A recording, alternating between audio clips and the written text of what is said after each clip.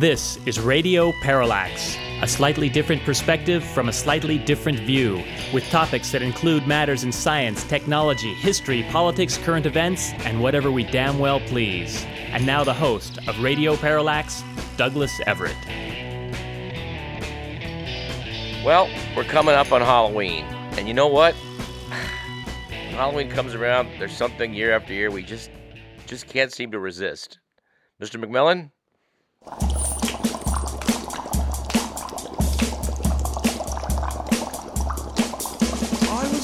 In the lab late one night, when my eyes beheld an eerie sight, for my monster from his slab began to rise, and suddenly, to my surprise, he did the monster mash.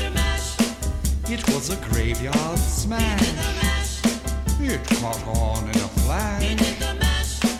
He did the monster mash.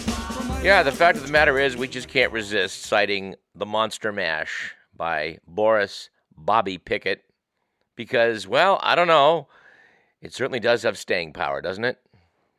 Although nothing is compelling me to do so, I think I have to confess that when I first heard that song, I thought it really was Boris Karloff, which I guess is a tribute to the mimicry of Bobby Pickett.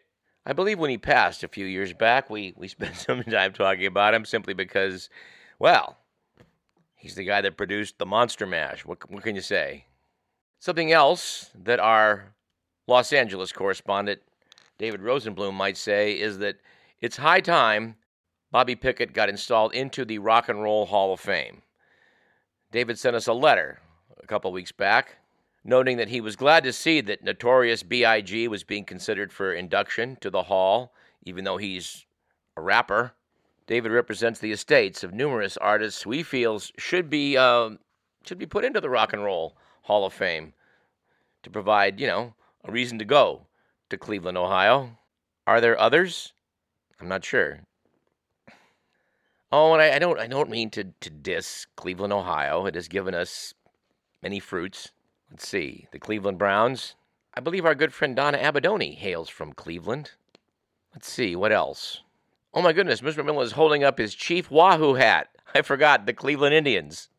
At any rate, we may bring David on next week's show to give a chance to explain his side of the story of why people like, according to him, Boris Bobby Pickett, along with Rudy Valley, and in David's opinion, Soupy Sales, all deserve consideration for the Rock and Roll Hall of Fame. That'll be an interesting conversation. Someone else we need to get back on this program is Dr. Andy Jones. Passing away this past week was the literary luminary Harold Bloom. My only intersection with Harold Bloom came when he wrote a book defending the authorship of Shakespeare's, deservedly being credited to that man from Stratford-on-Avon. We've been much amused by this controversy over the years. We take the position on this program, siding, I would note, with Derek Jacobi, Orson Welles, and Mark Twain, that it surely was not the guy from Stratford-on-Avon. But if we're going to talk about Harold Bloom, we need a professor of English to actually have an intelligent discussion. So, Dr. Andy, if you're listening, call us. If you don't, we'll be calling you. I do want to note, according to his obituary, the late Yale professor was a self-declared monster reader, described as being capable of devouring 1,000 pages an hour. Well, I had to stop right there when I read that and do the math. 60 seconds times 60 minutes is 3,600 seconds per hour. If you're going to go through 1,000 pages, you're going to be slipping pages at the rate of one page every 3.6 seconds. This does remind me of the Woody Allen speed reading course. Woody Allen proudly mentioned at one point in his comedy routine that he'd taken a speed reading course and was able to read War and Peace in 5 minutes. He then added, "It's about Russia." So one gets the impression that if Harold Bloom read War and Peace at the rate of 1,000 pages an hour, he probably came away knowing that it, too, was about Russia. Quite the prickly figure, I understand, as I learn about him posthumously. He delighted in attacking feminists, multiculturalists, and African-American literary scholars, lumping their politically aware work into what he termed the School of Resentment. Supposedly at Yale, Bloom railed against on-trend academics, and his championing of the English Romantic authors helped get them back on the curriculum in the 1960s. We do have to admire a man who says, "I am your true Marxist critic," following Groucho rather than Karl. And as he said, taking as my motto Groucho's grand admonition, "Whatever it is, I'm against it." One of the TV channels evidently played Duck Soup last week.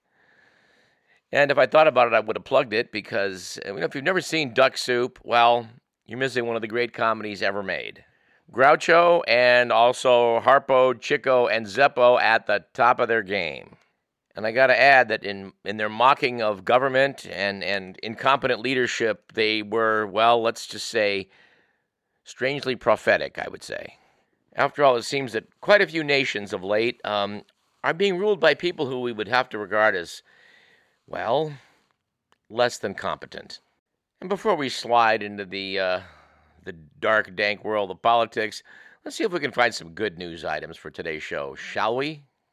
We'd like to bring it to your attention that this week, Uranus is at opposition.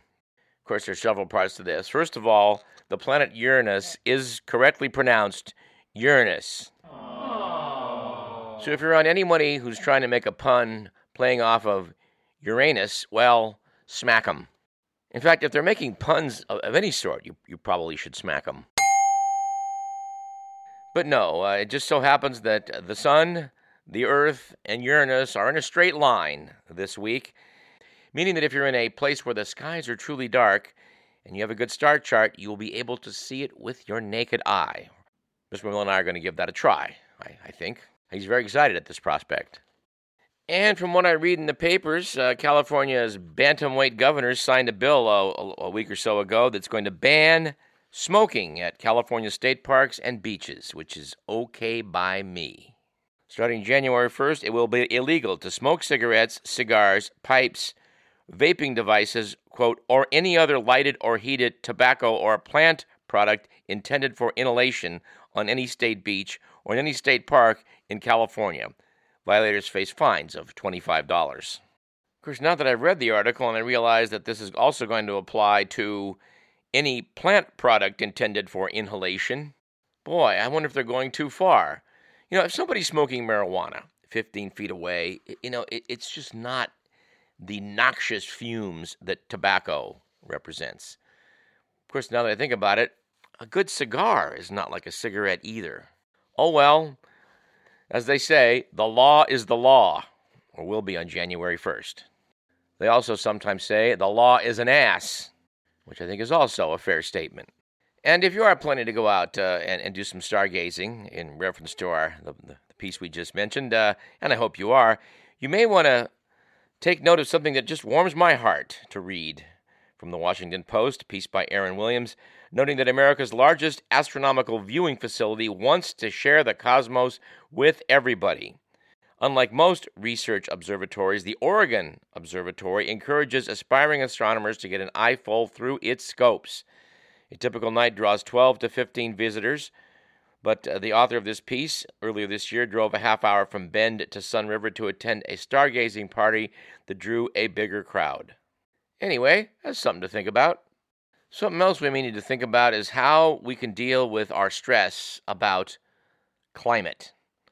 Currently in California, we are experiencing just picture-perfect, beautiful weather, except for the fact that we're also experiencing some bursts of high wind velocities. Since it has not rained in California for the past 6 months, which is pretty much our usual, this has become a terrible fire season year after year. I was in Sacramento a couple days back and experienced a wind gust that I'm sure must have been 60 or 70 miles an hour. I mean, it was a bit scary. This giant pecan tree was being bent way the heck over. I don't know about you, dear listener, but if you're a California native, as am I, you remember that it used to rain in October. It used to rain sometimes in September. Not every year, but more often than not. And, I'm hard-pressed to think of the last time we had a good deluge in October in like the last decade or so. And yes, I think our woes in California do have something to do with global warming, but whether they do or do not, a lot of us are concerned about climate change. There's a piece in New Scientist magazine by Penny Sarchett titled Stressed About the Climate that has some advice for all of us. To quote from the piece, if the prospect of climate change makes you stressed, anxious, or depressed, you aren't alone. With reports of some children becoming terrified by climate change and the protest group Extinction Rebellion holding grief-tending workshops, there's an increasing awareness of so-called eco-anxiety. In London, on October 19th, the UK Council for Psychotherapy met to discuss how to best manage such anxieties. There's little quantitative evidence about eco-anxiety, but here's 8 approaches that the speakers suggested might help us. Number 1, live more in alignment with your values. We consume much more than we need, and it's not making us happy. I think we can agree. So you can eat less meat and dairy, you can drive less, you can stop buying and disposing of so many items. That is an option. 2, you can give your home an energy health check. Household energy use accounts for 14% of total greenhouse gas emissions, at least in the UK. I imagine it's about the same here in the US. So yes, you can draft-proof your windows, use more insulation, etc. That can help. Number 3, you can cut back on flying. Apparently the Swedes have developed a concept for this. They're calling it flygskam, flight shame. Turns out a minority of people is responsible for the lion's share of emissions from flights. Stands to reason. A 2014 analysis found that 15% of adults in Great Britain accounted for 70% of flights taken. So does those who take 3 or more flights a year who will make the most difference by cutting back. Again, something we can do, fly a little less. 4th piece of advice, however, is don't feel ashamed. In a discussion of flygskam, the environmental writer and activist Emma Maris noted that billions of people fly. She notes, my individual actions are not actually capable of solving climate change. The systems in which we are all enmeshed essentially force us to harm the planet, and yet we put all that shame on our own shoulders. That shame is not helping anybody. 5th piece of advice, you can focus on changing systems, not yourself. In this, they suggest we do things like lobby the government, lobby corporations. Makes sense. 6th piece of advice from this meeting was you can find like-minded people. If you get together with people who are of your mind on this, well, good things are possible. 7th piece of advice was you can protect and nurture local green spaces. They note that getting involved in community environmental projects may help your mental health as well as being good for the planet. We all know that green spaces cool down urban areas and absorb carbon dioxide. What about composting? This article doesn't mention that, but it seems to me that if you take things and put them in your compost pile and then put the compost into the soil, well, I think a certain of it's going to stay sequestered for a while. And in my opinion, good would surely come of keeping carbon sequestered for even, a few decades. And the last piece of advice that came out of this conference in London was you should bring others with you. They note that just talking about the practical things we can all do in our day-to-day lives gives people back some sense of control, which, can improve our mental well-being. I know all that stuff is pretty general, but I think there's a takeaway in that, flygskam, flight shame, and putting the world on our shoulders probably isn't helping us. Shame is not always a very helpful emotion. Although I would note that it's managed to work for quite a long time for both the Jewish and Catholic religions. Anyway, this isn't exactly a good news item. I guess it is. It's such an oddball item that I'm considering a good news item. Here's the story. According to New Scientist, a normally healthy 46-year-old man began to experience mental fogginess, dizziness, and memory loss in 2001, and he had to give up his job. He saw multiple doctors who couldn't work out what was wrong with him. A psychiatrist prescribed him antidepressants in 2014. Naturally, that's what psychiatrists do. But it wasn't getting anywhere. A few months later, he was arrested for erratic driving. His blood alcohol level was 200 milligrams per 1,000 milliliters, which would work out to 0.20, the way we measure here in California, which means, you're drunk. You've had like 20 drinks. The man tried to assure the police he had not been drinking, and as you might imagine, they didn't believe him. Somewhere along the way, the man found his way to a gastroenterologist who discovered high levels of a fungus called Saccharomyces cerevisiae in his stool. That fungus is better known to us as brewer's yeast. This is because both winemakers and beer manufacturers alike use it to convert carbohydrates into alcohol. Subsequent testing evidently confirmed that this is what was happening in the man's gut. Every time he ate carbohydrates, his blood alcohol level shot up, sometimes to as high as 400 milligrams per 100 milliliters. 0.4. A level like that would render a person unconscious, virtually comatose. That's high. In 2017, the man attended a specialist clinic at Richmond University Medical Center in New York, where he was diagnosed with, quote, auto-brewery syndrome. New Scientist notes that this case of auto-brewery syndrome was probably triggered by prolonged courses of antibiotics the man took back in 2011 for a thumb injury. It's speculated that the antibiotics disrupted the man's balance of gut microbes, causing abnormal growth of brewer's yeast, which apparently normally exists at low levels in most of our guts. It was a Dr. Fahad Malik who made the diagnosis, and he and his colleagues are apparently the first to describe auto-brewery syndrome resulting from antibiotic use. But it has been reported in people with gut disorders like Crohn's disease, most commonly due to the overabundance of other fungi. Malik treated the man with antifungal medications, also used probiotics and a low-carb diet to get rid of the excess brewer's yeast in his gut, and reportedly, he's now been symptom-free for almost 2 years. All right, now 2 points from this. Please don't go out and purchase brewer's yeast in an effort to brew your own liquor internally. It's probably not going to work. And if it did work, it's clear from this case it isn't a good thing. And number 2, if you've had too much to drink, for God's sakes, don't get behind the wheel. We are positive that the police are not going to buy your attempt at using auto-brewery syndrome to get off the hook. And doggone it, it shouldn't. At this point, let's jump into the good, the bad, and the ugly. I think we'll do 2 rounds of this game.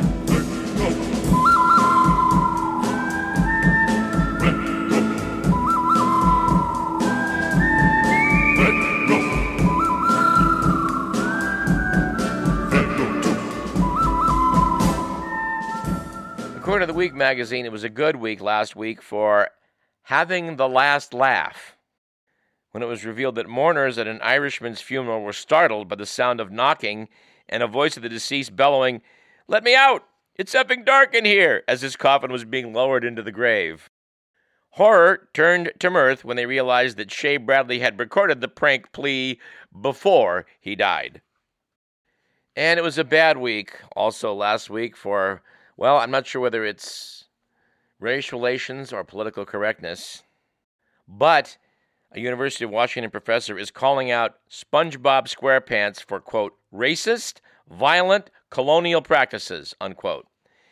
Yes, apparently UW professor Holly Barker argues that the cartoon sponge, who lives in the fictional underground town of Bikini Bottom, symbolically perpetuates, quote, the violent and racist expulsion of indigenous peoples, unquote, from the real-world Bikini Atoll once used by the U.S. for nuclear testing, and thus, quote, desensitizes viewers to the violence of settler colonialism, unquote. Now, I hope we're not being, insensitive to some, sad situations out there in the real world. What happened on Bikini Atoll was a travesty. But keep in mind that atomic test did give us that word that's not part of the language, the bikini. So, I don't know. I think Radio Parallax needs to go out on a limb here and suggest that we do not think that, for example, wearing a bikini in any way desensitizes people to the violence of settler colonialism. And by the way, we are against settler colonialism. And speaking of sensitivity, we'd have to say that it was an ugly week for that last week with the news that a 12-year-old Kansas girl has been charged with a felony after making a finger gun hand gesture at 4 classmates. The middle schooler reportedly was handcuffed by police and now faces up to a year in a juvenile detention facility. Said the girl's mother, Vanessa McCarran, I could see maybe a good round of counseling, but handcuffs? Sometimes when we come across items like that, I think, I should go check Snopes on this one. and hope that it's not true. But we've noticed over the years that The Week magazine generally does some pretty decent fact-checking, unlike, for example, the Trump administration, which I guess probably does require alternative facts-checking. And speaking of Trump, it turns out that it was a good week this week for tolerance, after a new poll shows that 72% of white evangelical Protestants now believe that a person who commits, quote, immoral personal acts, unquote, can serve effectively in public office. That figure has skyrocketed for some odd reason from a mere 30% in 2011. Yes, it's now at 72% from 30%. And it was a bad week this week for what we'd have to call American math education, with the news that an Oklahoma judge, Thad Balkman, admitted miscalculating a portion of the huge judgment against Johnson & Johnson for contributing to that state's opioid crisis.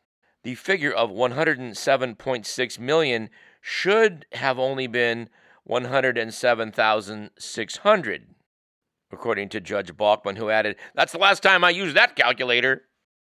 Well, I have to pause right here to recall a quote that came from, I think it was the Bad Guys quote book. In fact, hold on, let me pull it off the shelf. Yes, from the chapter in that book titled, "Who, Me?"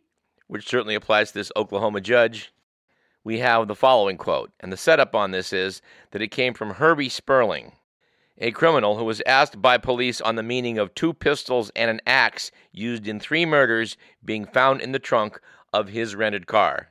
Said Mr. Sperling, "Damned if I know. You could be effing sure I'll never rent no car from Avis again. Yeah, you can bet I'm not going to use no calculator from Texas Instruments again." And it was an ugly week last week for Venus, the goddess of love, with the news that Procter & Gamble has agreed to remove the Venus femininity symbol from the packaging of its menstruation products in response to complaints from trans activists. Procter & Gamble has explained that activists have helped it understand that not everyone who has a period and needs to use a pad identifies as a female.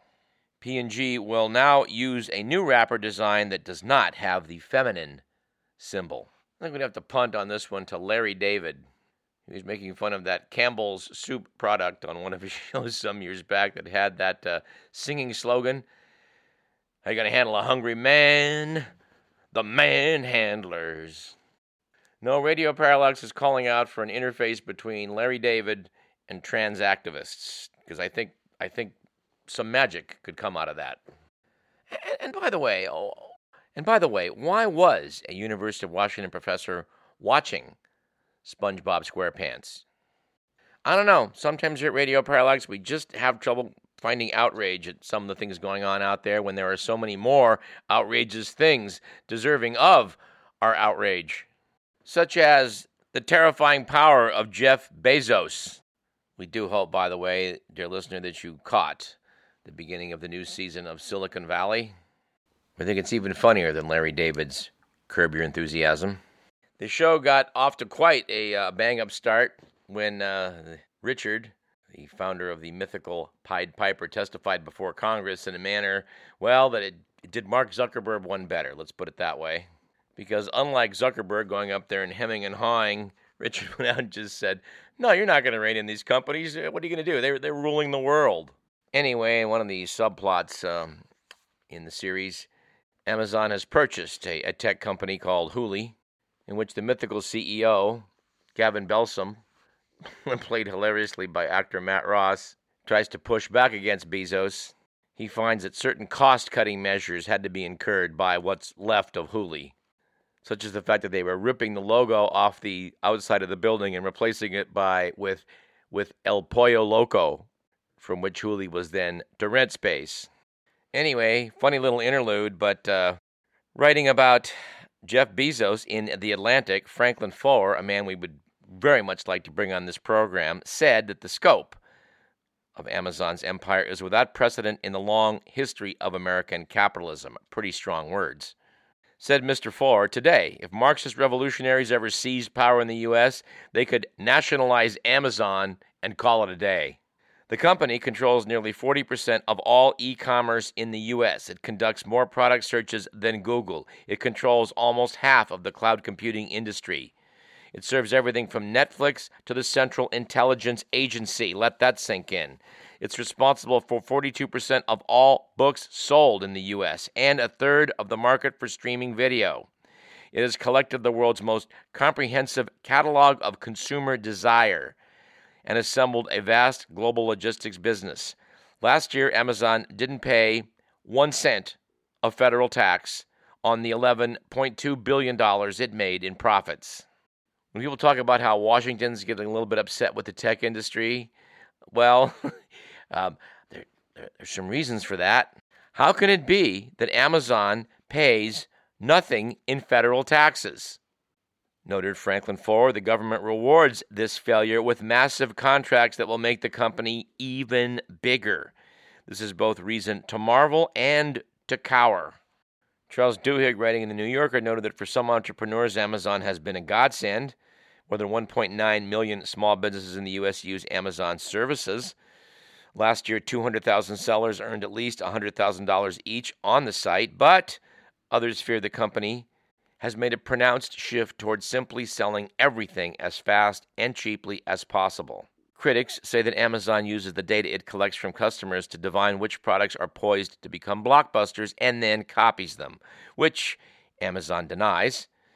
Its rush to make delivery even faster has taken a heavy toll on employees and contractors. There have been at least 60 serious or fatal accidents involving Amazon since 2015. And, I got to say, this keeping track of what we're doing is getting a little out of control. My phone asked me to review the Japanese restaurant I went to in Santa Rosa a week or so ago. How did my phone know I ate at the restaurant? Well, it evidently tracked me through its GPS functions and realized that I spent enough time in the restaurant to have had a meal.